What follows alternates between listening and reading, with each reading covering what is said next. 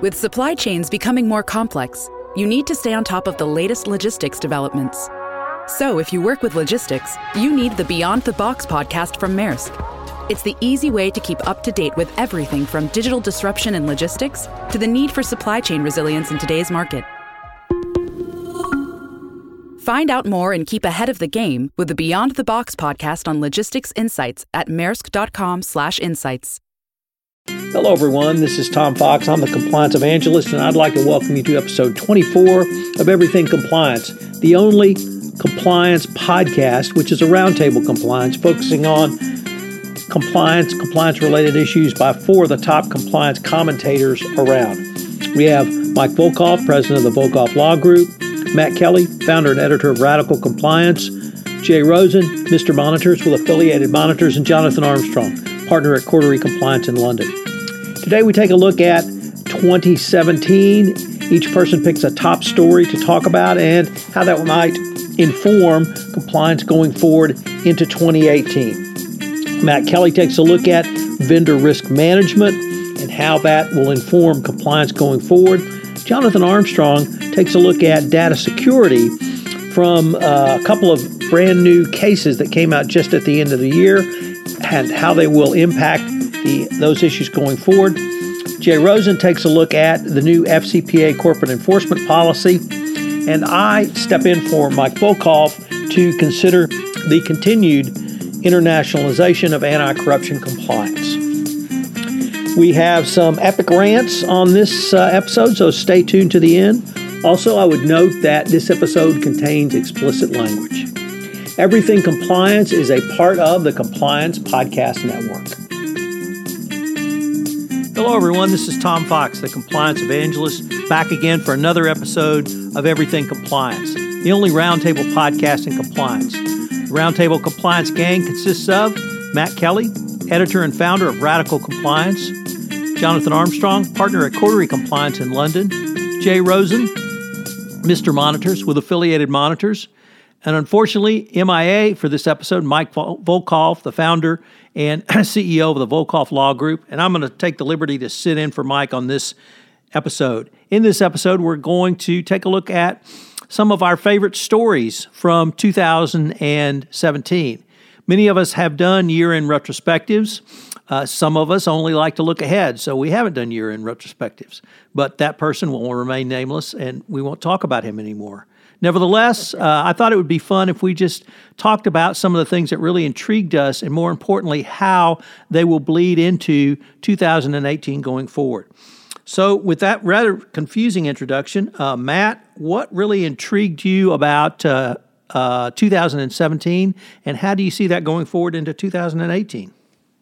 Yeah, so hi, Tom. I actually came up with a list, a blog post I had on January 1st looking at 8 different compliance trends for 2018 that were largely kind of guided by, well, what's happened in 2017? But what really I saw a lot of in 2017 was a more acute awareness, I'll phrase it that way, a more acute awareness of the need for vendor risk management. And I had said that probably in 2018, we will see companies trying to either cultivate or grow or whatever the word is, but we'll see a more maturity, a more cohesive response to vendor risk management, which straddles a lot of different range of problems, including the FCPA anti-bribery, but was really driving it in 2017 was data security. And then, as you said, what might bleed into 2018, lo and behold, several days after I posted that on January 1st, we already had a big gusher of vendor risk management news in 2018, was this news about the cybersecurity flaws, the Meltdown and Spectre flaws that really, I think, sum up just how complicated vendor risk management is going to be. For anybody who has not yet seen or heard about what these flaws are, they are security flaws that are actually in the microchips themselves of all of your computers. And when we say all, I mean all. Look at your phone, look at the computer you're using to hear this podcast. You have a broken, flawed chip in that device. Apparently, these flaws have been around for a long time. Microchip makers generally use the same basic design, so basically everybody has these flaws in basically all the equipment you use. We cannot easily get rid of these chips. You cannot go and cook up a newly designed chip in a couple of days and manufacture it by the end of next week.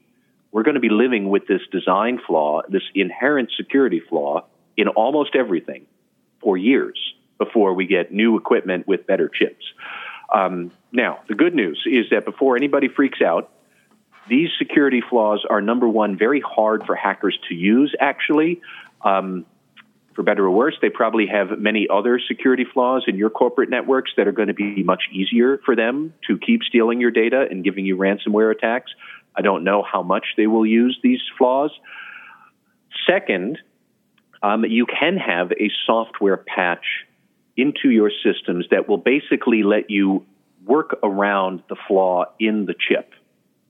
So, yes, there is a fix for this that can keep your data secure.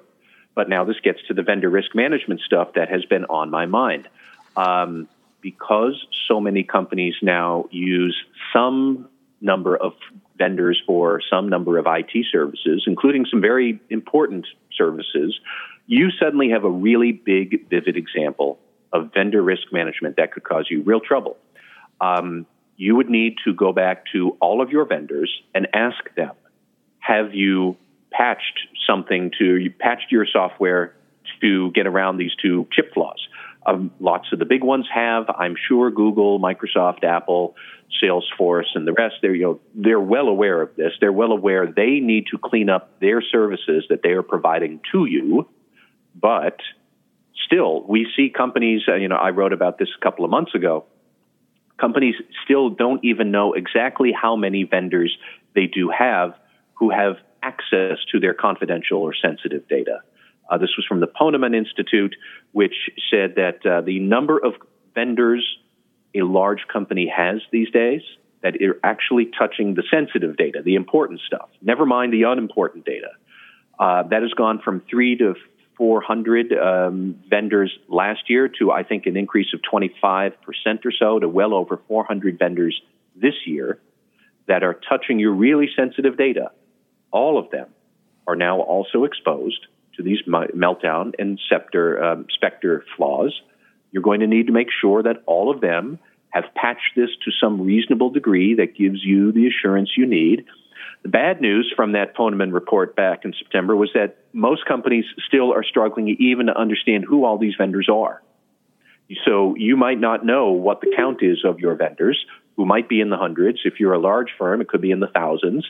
What are they accessing? You don't know. What are their security controls for problems they might have that would let somebody hack them to hack you? You don't know. This is the sort of conundrum that companies need to really get a grip on. There are some other immediate policy challenges that compliance officers need to at least be aware of. You need to make sure that for the software you do own, you do have installed on your computers that you own that aren't delivered through the cloud, you need to make sure they're patched. You need to make sure that no employee brings a computer from his or her home and latches it onto the network unless it has been patched. You need to make sure that you can't let them take data from the corporate network back to those computers at home that may not have been patched.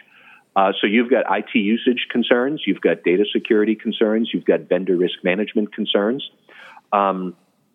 Another bit of good news, such that it is compliance officers. You might, if you're thinking, God, do I have to do all this patching? No. The IT team, the security team, they do it. Your job is to help them make sure that they understand it and they have a policy for it. And everyone else in the enterprise knows what's going on and is following the policies to help achieve those objectives. Or if you are an audit person listening to this webcast, you need to make sure that you are assessing what these risks and controls are and the policies are to manage threats like this. What really gets me is that here I've been talking about these chip flaws, Meltdown and Spectre, and how they lead to vendor risk management and all the responses you should have to it, with some very minor tailoring to my last 5 or 6 minutes of talking here. I could say almost the exact thing, same points about, say, the GDPR. because, again, this is vendor risk management. Do all of them have data security protocols, data handling protocols, right to access your data protocols? Do all of them have these policies and controls in place that you can see for your customers who might or might not be wanting it if you're doing business in Europe? Like it seems like a very IT-centric risk, vendor risk management, and I think that's because it's the most immediate and it can cause the most damage. But this is a real thing, and it's going to get only bigger in 2018. It's already a very big deal right now, and we're 12 days into the year. So I'll be curious to see how much vendor risk management keeps, I guess, raising its profile, and how well companies will be responding to it and how mature their vendor risk management is going to get. But this is going to become a big, big part of the ball game in 2018. Matt, you often talk about known risks and unknown risks. Is the vendor risk management, I would opine it had been previously a known risk, but is the severity of that risk increased in the eyes of the chief compliance officer, the chief risk officer, or others in a corporation who may worry about these sorts of things? Or is this really just an academic debate among us commentators? No, I think that the risk is getting bigger in two different ways. Number one, it is getting easier and easier to set up a relationship with a vendor, period. So I didn't say and tell the compliance officer and tell IT security, or set up a relationship with a vendor with great security controls. All of that stuff, which should be in place, that's irrelevant to the fact that I could set up a relationship with a data storage vendor by the time we're done with this podcast, and I will have no idea how good their controls really are. And if I were part of a large organization, I could do it without ever telling anybody else if their IT infrastructure is set up in a careless way. So that's a big risk. And then number two is that the damage, the risk of harm from working with vendors is also getting bigger and bigger by the day. They can steal more data. They can launch ransomware attacks that are more difficult to prevent or to get out of. They can do more attacks that can cause actual physical damage to any assets you might be controlling with an IT infrastructure. I don't want to geek out too much here, but there was news a few weeks ago of a reactor in Saudi Arabia that was hacked from the outside. They penetrated the company's customer service interface, which got to its management system, which got to its control system, which basically caused one of its turbines to short circuit. And there are suspicions that this was launched by Iran. But, that's a real risk. That can cause actual damage in the real world, never mind stolen data. Plus, the ability to strike up a relationship with vendors who could provide conduits has never been easier. So the need to control all of this, both how easy it is to strike up the relationships and the harm that those relationships can cause, it's only going up on both sides. And that's why I think this is not an academic debate. In IT security, this is an enormous problem and a huge concern. And it is rapidly becoming clear that you need policies and controls and risk assessments to get that done. Hence, compliance and audit executives are getting pulled into this black hole of trouble. Wow. So if that's not scary enough, I'm going to actually turn to Jonathan Armstrong now, because he's going to talk to us in a very closely related area, but it was a specific case involving well, Jonathan, I'm just going to let you talk about it because I've watched your firm's video podcast on this Morrison case. And where do you think, tying with what Matt told us, the Morrison case might portend for going forward into 2018? Yeah, thanks, Tom. I think it is all very worrying. Slightly worryingly, as Matt was speaking, my home internet went down, and it seemed to have been a wider problem, which perhaps illustrates the bits that I certainly heard Matt talking about resilience of networks. And I think in some respects, there's a lot of lessons to be learned from the Morrison's case and from another case just this week in the UK that underline a lot of what Matt has been saying and point to other issues. So in the Morrison's case, this was actually a civil action, so a group action that's some respects similar to a US class action, that followed on from a data breach. And what happened here was that Morrison's auditors had decided that they wanted to test some employee data as part of their routine year-end audit. And for some reason known only to them, instead of testing the data on the HR platform, the PeopleSoft platform that was hosting the employee data, they asked for that to be extracted from PeopleSoft and transferred to the auditor's own platform so that they could interrogate it on their platform and in their office. Now, why that was necessary, I don't know.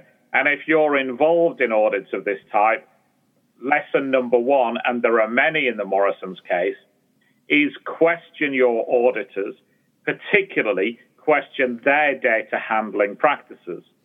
But regardless, Morrison's is sort of, for those of you who are not familiar, almost like a smaller UK version of Walmart. They run a lot of retail supermarkets.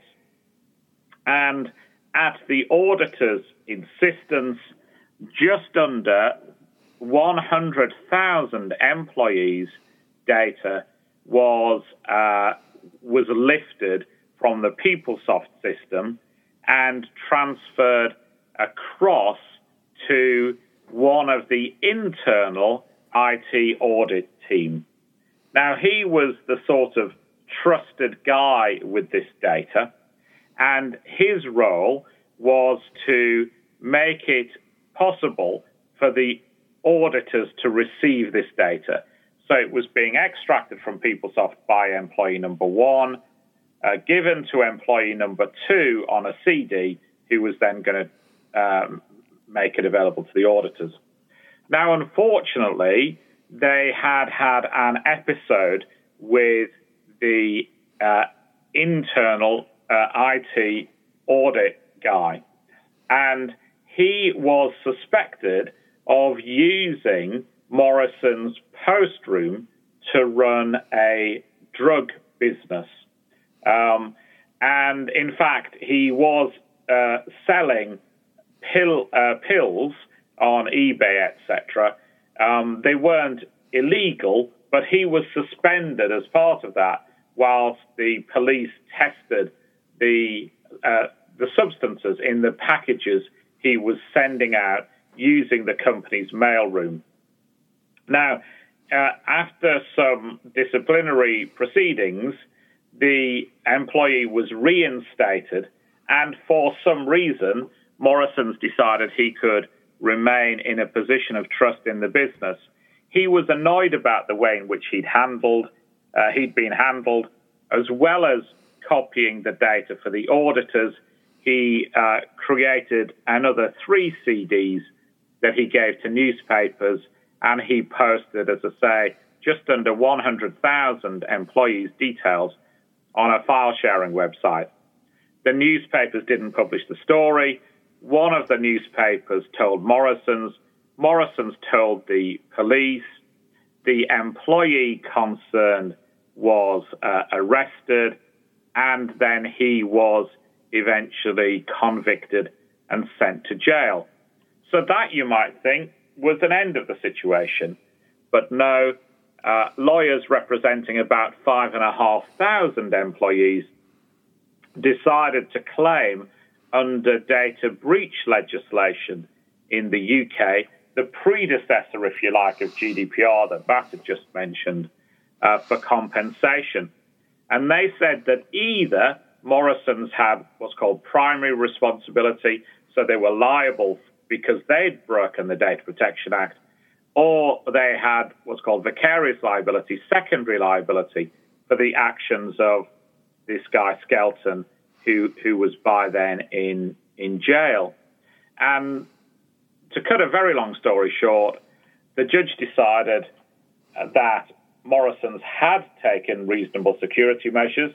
That's something that some people might want to challenge, given that Skelton. They'd obviously had this disciplinary issue with him, but the judge did decide that even though Skelton's actions were criminal, because they had selected Skelton for this trusted position, they had the responsibility for the steps that he had taken. And as a result, they will have to compensate the employees who were the victims of the breach. And this initial trial was just about Morrison's liability rather than assessing the amount of damages. That comes at a later stage. Morrison's have said they're going to appeal this second limb, if you like, that they were vicariously liable. It could be that we'll have an appeal as well from the employees on the primary liability point. And just as an aside, Tom, that appeal might have a better chance of success because of another case we've had just this week involving Carphone Warehouse. This case again underlines some of the things Matt was talking about. This is the joint highest ever fine by the UK data protection regulator. It relates to a hack of a WordPress web publishing system that Carphone Warehouse, they're a mobile phone retailer, a bit like those Verizon shops you have around the US. Their system was compromised for 15 days after a attack from an IP address in Vietnam. That attack potentially exposed the personal records of about just under 3.5 million customers and around about 1,000 employees. Data like car registration numbers on the employees and name, date of birth, marital status for the customers. And the Information Commissioner, the data regulator here, has been pretty critical of Carphone Warehouse and saying that this was a known vulnerability and they didn't patch it. And also one of the other interesting aspects is they've said, well, hang on, Carphone Warehouse's public policy, they said all over the place, we take customer data seriously, and so you've got to live up to that standard effectively. They said that they had a program in place, and as a technology business, particularly, you need to do better. And again, underlying Matt's point, not only with the systems that you own, but the systems that you use. So if you procure a system from a vendor, then you're responsible. You have to do due diligence on that vendor. You have to make sure there aren't any vulnerabilities, and you have to keep checking back, doing things like penetration testing to make sure that everything's still working as it should. And again, as I say, Matt had mentioned GDPR, just by way of illustration, this is the joint highest fine under the UK legislation. The maximum penalty is currently 500,000 sterling, and they were fined 400,000 sterling. Under GDPR, as everybody knows, the level of fine goes up to 4% of annual revenue. So in this case, the maximum fine goes up from £500,000 currently to £423 million after May. So a significant increase in penalty if this case were to be repeated again in May, June time. So I agree from this side of the pond as well. Cybersecurity has really come quick out of the blocks in 2018, and I think we can expect that focus on vendors and that focus on cyber to increase. So, Jonathan, and I guess I'm going to throw this to both Jonathan and Matt, is 2018 going to be the year of data breach, data theft, data fraud, and really forcing all of us to take a look at not only the quality of our data, but how that data is stored and what are going to be our vulnerabilities going forward in a way that perhaps we hadn't thought of previously. Well, I'll try and answer that first. And then, Jonathan, I have a question later on for you, too. Yeah. But I do think, will 2018 be the year of data breaches and data fears? I would say yes, but that makes it different from 2017. How? What I will be curious to see in 2018 is the supposed guidance from the Securities and Exchange Commission that will be coming later this year about how companies should handle cybersecurity. And what's really interesting to me is so far they have dropped hints that this will not focus too much on what is a disclosable event. And I've talked with you about this before, Tom, like what is a material cybersecurity disclosure? Is it only 1% of your customers, but you expose all of their data? Or is it 100% of your customers, but only their first names? We don't really know. And the SEC has said, they haven't said they won't address that. They haven't said that they will. They will say they're going to focus in on what is a company's procedures for escalating awareness of the risk of a data breach to the right people. Procedures to make sure that insider trading or perceptions of insider trading do not happen, which we saw with the Equifax breach last year. And we even have seen some allegations of that with the Meltdown and Spectre breaches, or not breaches, but flaws, discovered this year that they were disclosed after the CEO of Intel apparently knew about the flaws but had not yet disclosed them, and he was still selling shares of Intel stock. And does that count as insider trading or not? Now, Intel says no, this is part of a regular share selling program that the CEOs had for quite a while. But it again gets to what are a company's procedures for handling vendor risk management and handling a data breach, not just merely disclosing that it happened, but how do you conduct yourself once you're aware of a breach and make sure you get your act together? Around insider trading, around diagnosing the problem, around escalating it to the proper people. And let's also remember that the SEC itself had a big embarrassing data breach in 2017 that actually happened in 2016, but the SEC leadership did not become aware of it until the middle of 2017. And there still is no explanation of how did this not get escalated to the chairman immediately? Which is a question that the new chairman, Jay Clayton, has been asking quite a bit. So we'll see a lot of that in 2018 is how do we try and operationalize our risk management and risk awareness of these issues. I kid you not, Matt. I went to get my hair cut this morning. It's sort of late afternoon in the UK.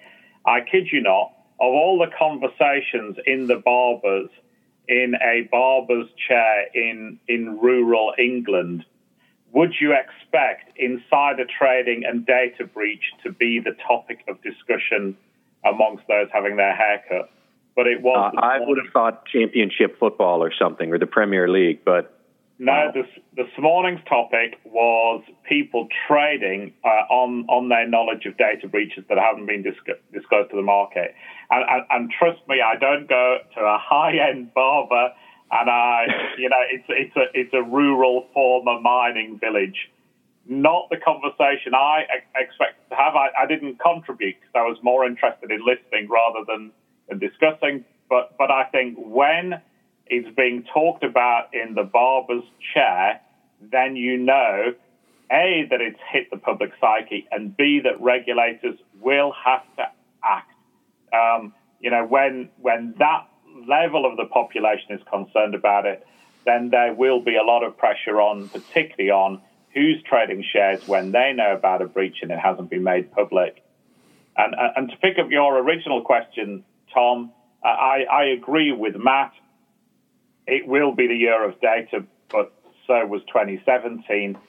The other bit, of course, that we shouldn't forget is as well as regulators being concerned about big data and issues like that, they're also users of big data.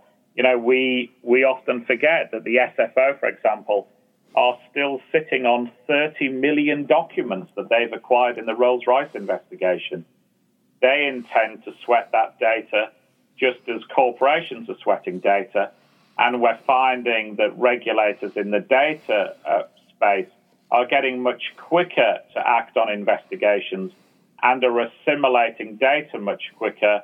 Uber would be one example. I think it was now 7 EU regulators have publicly announced that they're looking into Uber. And I know for a fact that they're gathering data from all over the place on Uber's data privacy practices.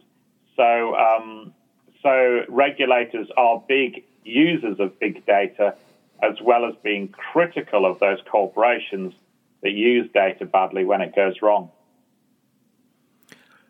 Jonathan, my question to you is, I saw this, an item on, I think, LinkedIn just the other day that essentially the European Commission has just put out a warning to the UK that if the Brexit negotiation talks fail, that they should not assume that therefore data transfer between Europe and the UK is automatically going to somehow keep going, or there's a reciprocal understanding of their protection regimes. And I read it as the EU was throwing a really sharp elbow to the UK. It's like, don't you ever think that if this all goes south in Brexit, that you get to take data across the English Channel. That ain't going to happen.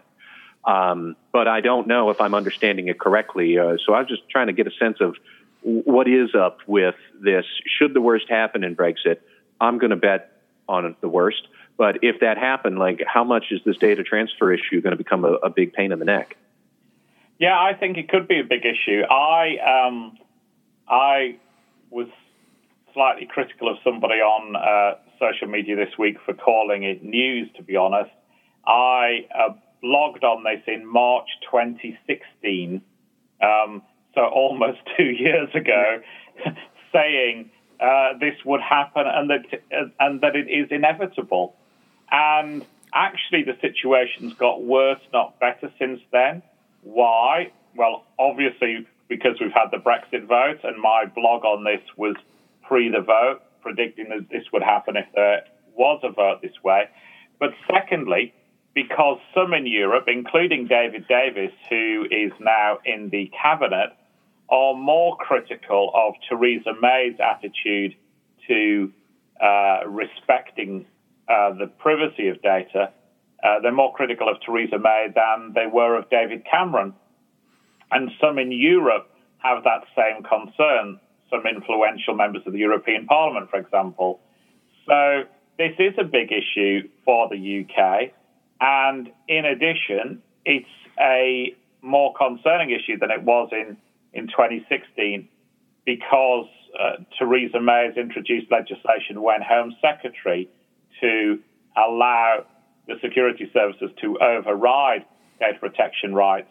And just as the European authorities have criticized the US for doing that, then equally the UK, I think, could be criticized in the same way. And I'm not saying whether that's whether the UK's got the balance right or wrong. I'm just saying that as a fact that this will cause more concern in Europe as a result. So it isn't a given that the UK gets an adequacy finding, and I'm not sure it was helpful for this document to be issued. I do think it's almost like stating the obvious, and but I think that the concerns are real. So, gentlemen, I'm going to step into Mike Volkoff's shoes on for a slot. But first, I'd like to really acknowledge the eruditeness of the British Tommy there, Jonathan, by having a discussion in the barbershop on such matters. I think it certainly speaks to the plebeian nature of life here in Texas that we really don't get to that level of discussion. Nevertheless, what I would like to highlight from last year is something that we had seen over a couple of years, and I think we'll see more of going forward, and that is continued cooperation between the U.S. and foreign regulators. I would frame that in the context of, I think everyone is aware that 2017 was the 40th anniversary of the Foreign Corrupt Practices Act enactment into law, but it was also an anniversary that may be as important going forward, which was the 20th anniversary of the OECD Anti-Bribery Convention. And that was, I think, one of the seminal moments in the worldwide fight against bribery and corruption, which moved into a more global enforcement setting. In 2017, we had 4 significant FCPA enforcement actions that all involved both international investigation and indeed international enforcement.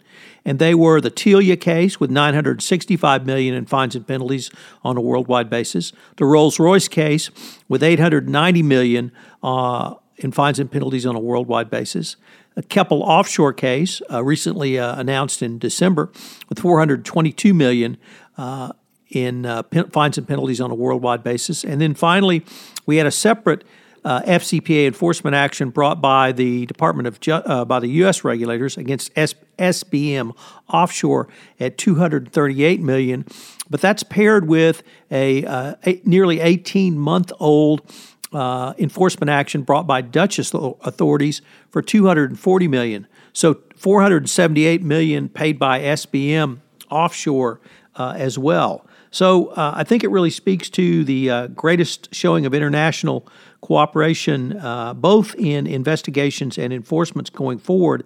And it also brings up the potential problems of double dipping or piling on. In the Telia case, then acting Assistant Attorney General Kenneth Blanco pointed to the terms of the settlement to allege, or at least articulate from the department's perspective, that there had been a fair, appropriate, and coordinated resolution so that there was not double dipping. The question will be, at least one of the open questions will be going forward, can there be a double prosecution or what we would call in the United States double jeopardy? Indeed, the risk of international double jeopardy was addressed by the Paris Court of Appeals, albeit in a individual action around Jeffrey Tessler. And if you'll remember, he was the intermediary in the first Halliburton case, the TSKJ cases, and he was criminally prosecuted in France for the same alleged bribery which he pleaded guilty to in the United States. He did not deny the allegations or otherwise defend himself in the French proceedings because in doing so it would have violated his plea agreement with the U.S. authorities. The French court held that the U.S. plea agreement was coercive and involuntary, and therefore there would not be a prosecution of Mr. Tessler in France because he had already subjected himself to jeopardy. It's doubtful the U.S. authorities would take a similar view if the case was reversed. Nevertheless, it shows the potential for piling on double jeopardy and how that might all work out in the corporate world. The other thing we saw, and I mentioned the investigative components of cooperation, we've seen that multiple times over several years. And in 2016 was really the first time we saw the split of payments for fines and penalties, and that continued with those series of cases that I talked about a little bit earlier. The other kind of point to consider is how the United States will prosecute individuals that they can get jurisdiction over when those persons have given testimony or even statements in other jurisdictions. And that generally falls under the topic of compelled testimony. And when there is compelled testimony, at least in the U.S., courts have ruled, at least in the Second Circuit, they ruled that in the LIBOR manipulation scheme, 2 defendants, Anthony Allen and Anthony Conti, could not be prosecuted because the compelled testimony they had given in the United States violated their Fifth Amendment protection against self-incrimination. So without that testimony, the U.S. authorities could not move forward. It's unclear if a FCPA case, how that might work in an FCPA case, but I would certainly raise the possibility that if there's a corporate internal investigation and a company then makes a decision to self-disclose, that could be a form of compelled testimony. Certainly, after a company has self-disclosed, they have an internal investigation, they're sharing those results with the Department of Justice. It certainly could raise what we would call in the states of Miranda issues, but it also could raise compelled testimony issues. Jonathan previously has talked to us about, under UK and EU law, what you must disclose to individuals whom you are investigating personally, what you must you essentially have a full waiver from them to allow you to have access to their emails and perhaps even take testimony from them, but certainly utilize those emails in any type of cross-examination. And if you do not have that waiver or consent, that person would not be required to give such testimony. But even if they give that consent, not understanding that in the United States, the statements they make can and will be used against them in a court of law or an enforcement action, it could certainly be problematic.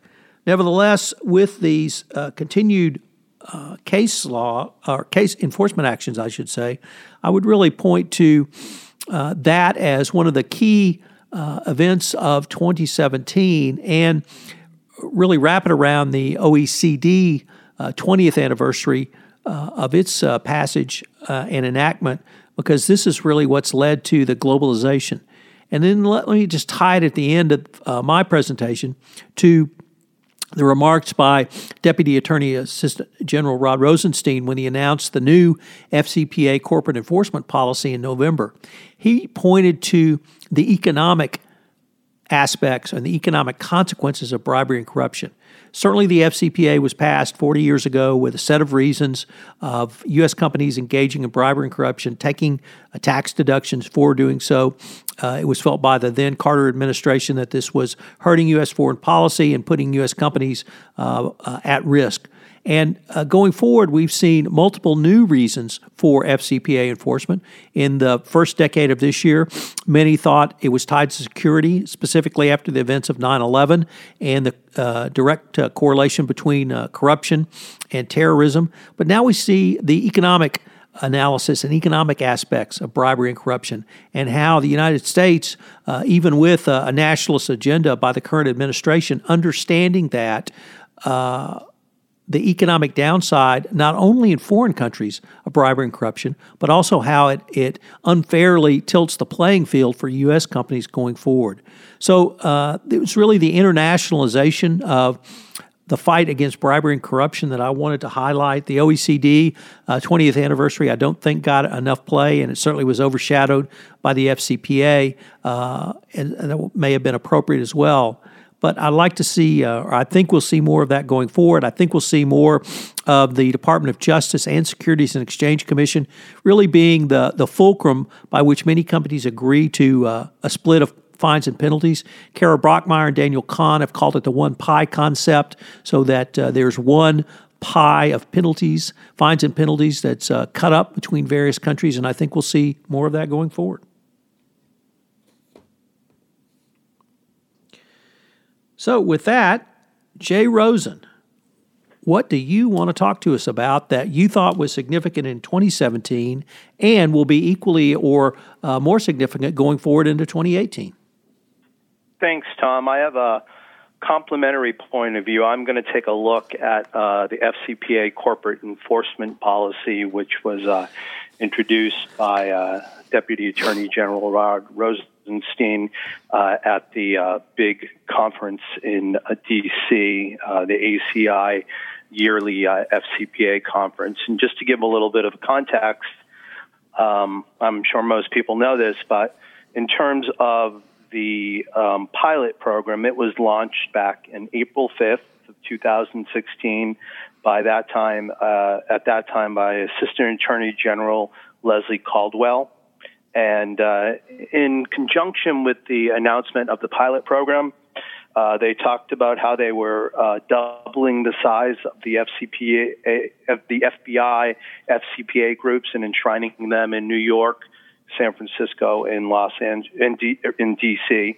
So not only were we flexing our muscles with more investigative resources, but they were also came up with the pilot program, which was to stimulate voluntary self-disclosure, full cooperation, and remediation. So flash forward to the election last year, and many of us and other pundits were starting to look at how we thought the FCPA was going to be treated under the new Trump administration. Flash forwarded to April 14th of 2017, and there was a slew of analyses done by different law firms looking at what had happened over the last year with the pilot program. And basically 7 companies resolved self-reported misconduct, and 5 received the pilot program's maximum reward at declination. 2 did not receive declinations, but received 50% and a 30% discount off the top. And the reaction of the marketplace that DOJ was looking for seemed to be enforced because companies were cooperating.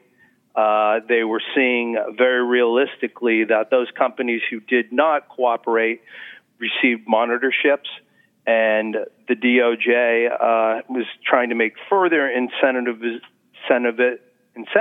for people to cooperate with this.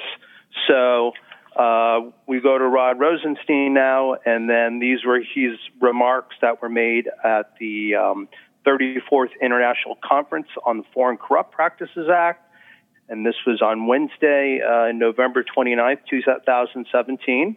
And one of the first things he did was break with tradition, and we are not getting a Rosenstein memo, but we are actually taking the new corporate program and in making it part of the U.S. sentencing guidelines. And, over the last year, I've read a lot of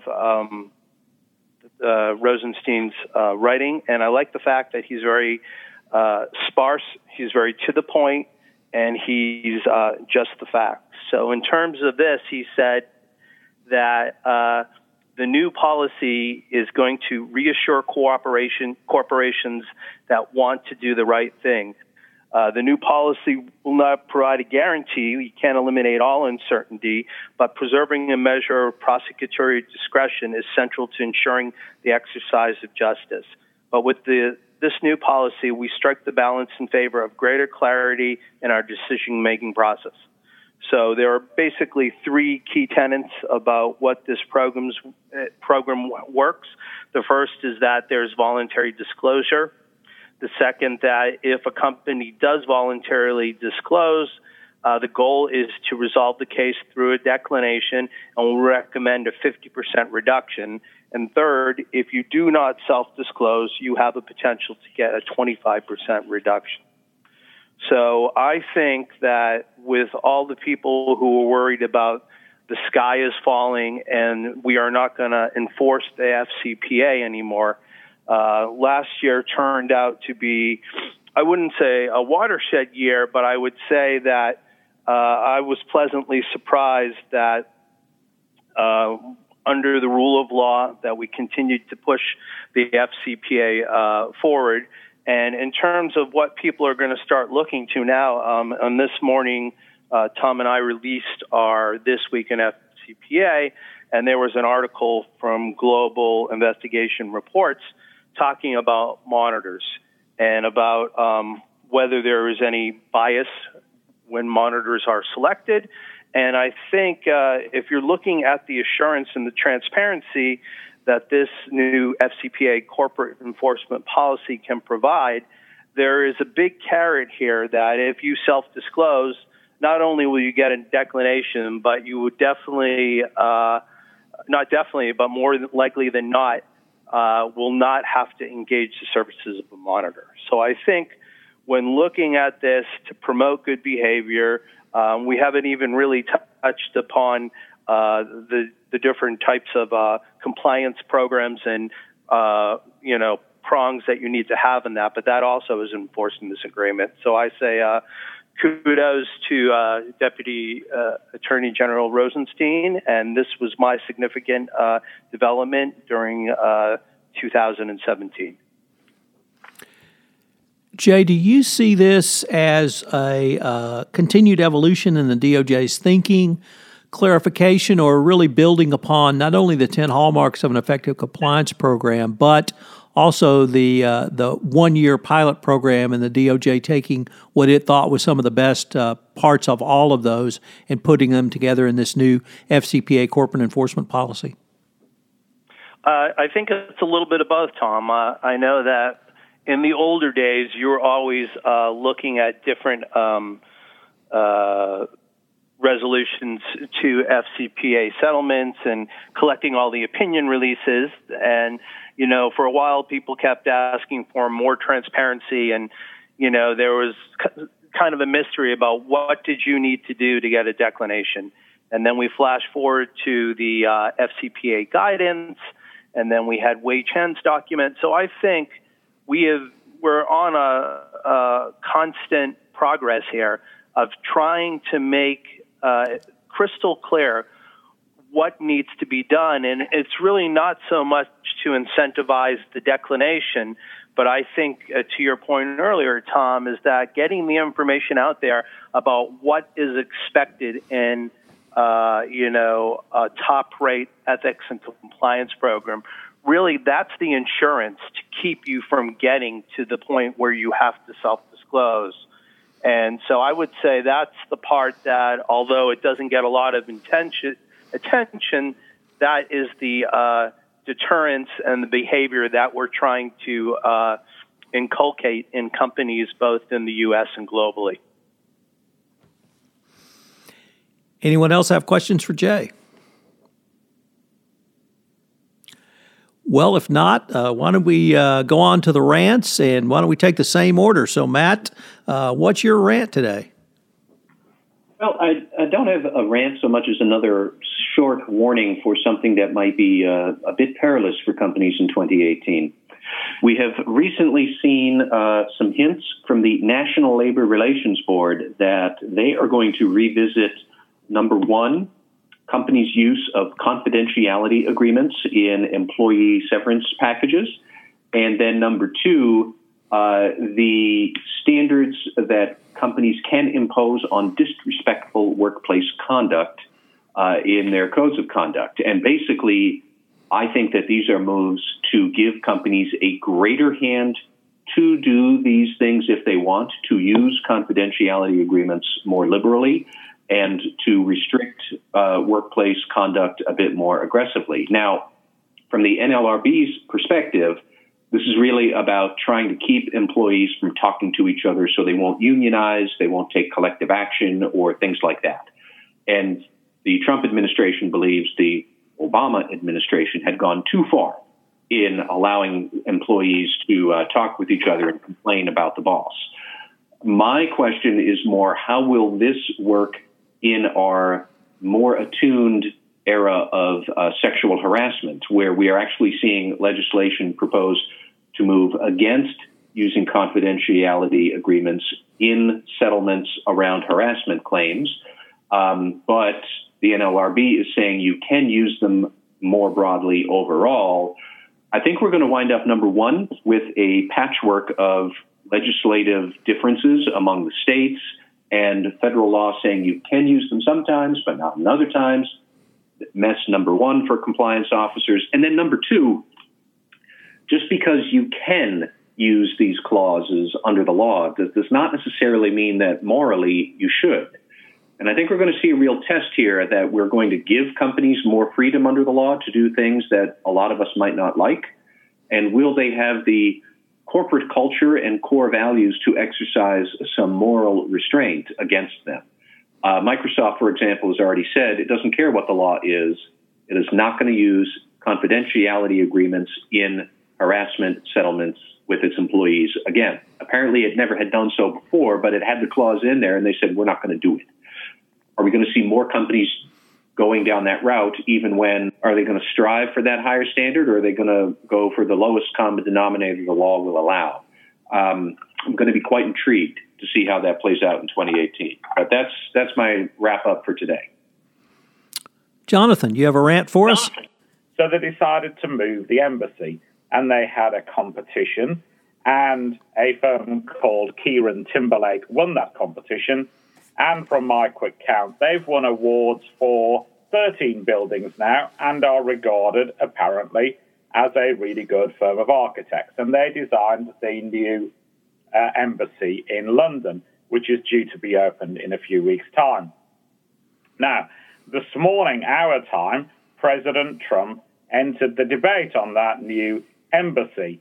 Now, to some, Trump might not have seemed to have a great track record as an architecture critic.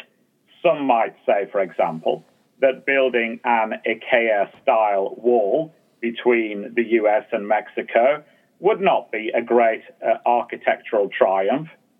On our side of the pond, he's more associated with shiny golden towers in the middle of nice bits of cities that detract the eye and mirror light all over the place. Indeed, one architecture critic has described the Trump style of architecture as, quote, garish and self-indulgent. However, it seems that President Trump is willing to share his views on architecture with one and all. And I think that the world does deserve a debate on modern architecture. So I want to give President Trump praise for highlighting the debate about modern architecture to his 46 million Twitter followers. And in fact, I'd like to go further than that. I'd like to say that because this is such an important debate, and because he clearly has such a great contribution to make to it, I think that I'd like to encourage him to immediately resign as president of the US to devote more time to this really essential topic. So I'd like to praise Trump instead of rant this week and encourage him to enter this debate full time. You know, breaking news, Architectural Digest has announced that they have an open offer to President Trump should he become available. Fabulous. So I want to pick up on President Trump because I want to take it in a little bit different direction, which of course was his shithole comment yesterday, which he made about Haiti and other African countries. He doesn't want to see immigrants from shithole countries coming to the United States. So let's break that down for a minute. He only named countries where the majority of the population were African American, or African Caribbean. So that means black folks. So he doesn't want any black folks coming to the United States. It's about as racist as it gets. But more importantly, and for the compliance professional, this is going to be an unmitigated disaster for U.S. businesses. Because why on earth would anyone want to do business with a country that not only says your citizens are shitholers, but also that you're not going to be able to come to this country if we do business with you? So that's certainly going to help. And finally, he invited the people of Norway to come immigrate to the United States. Why on earth would anyone from Norway, who has one of the highest annual incomes, highest GDPs, certainly great socialized health care, come to the United States? I can't think of any reason. Certainly the skiing's better in Norway, and right now they probably even have better curling than Canada. So the shithole comment was typical. Now, I will note for the record that Donald Trump denies shithole comment today. And he said in a tweet that he never said it, that people made it up, and that, what he really needs is a taping system in the White House so that his remarks will not be misrepresented by fake news and the fake media such as the New York Times. And I'll even throw in for you, Matt, the Boston Globe. So perhaps something good will come out of this, that not only will we get Norwegians coming to the United States, but we will get a taping system in the White House, and we will have President Trump's words recorded for posterity. And so we will know the next time he calls Haitians, Kenyans, or any other African country citizens shitholders, or if it will be certainly or only us folks out in the commentariat. That's my rant. Amen. Jay Rosen. Oh, Lordy, I don't know how I'm going to follow that, but I hope there is a taping system. I have more of a curiosity that I'd like to share with you guys. Yesterday, I was listening to NPR, and I posted something on LinkedIn that the Kremlin is exploring crypto rubles as a way to evade U.S. sanctions.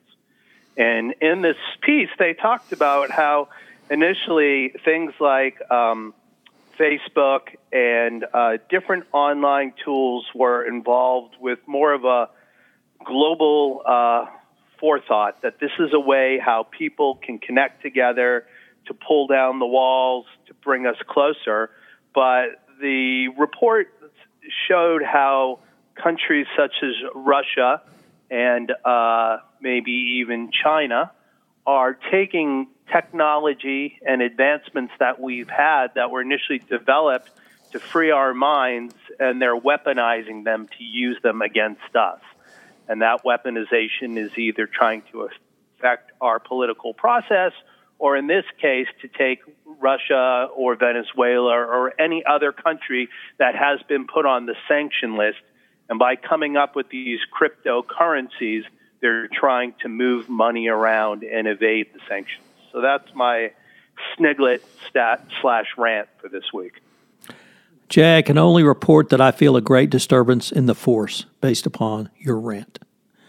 Well, gentlemen, this has been a ton of fun. I want to thank everyone. Thanks for allowing me to sit in, and I look forward to the next time the Everything Compliance Gang gets together. This is Tom Fox again. I'd like to thank you for listening to episode 24 of Everything Compliance.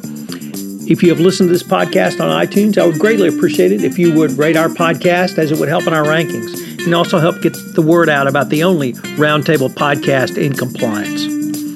If you have any questions, you can email me, tfox@tfoxlaw.com. I hope you'll join us again for another episode of Everything Compliance, where the top roundtable compliance podcast gang gets together to mull over recent events in compliance and ethics. Everything Compliance is a part of the Compliance Podcast Network.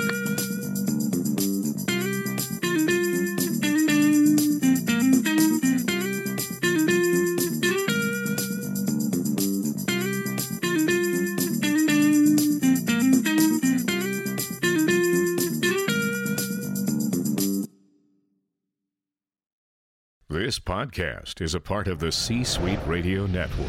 For more top business podcasts, visit c-suiteradio.com.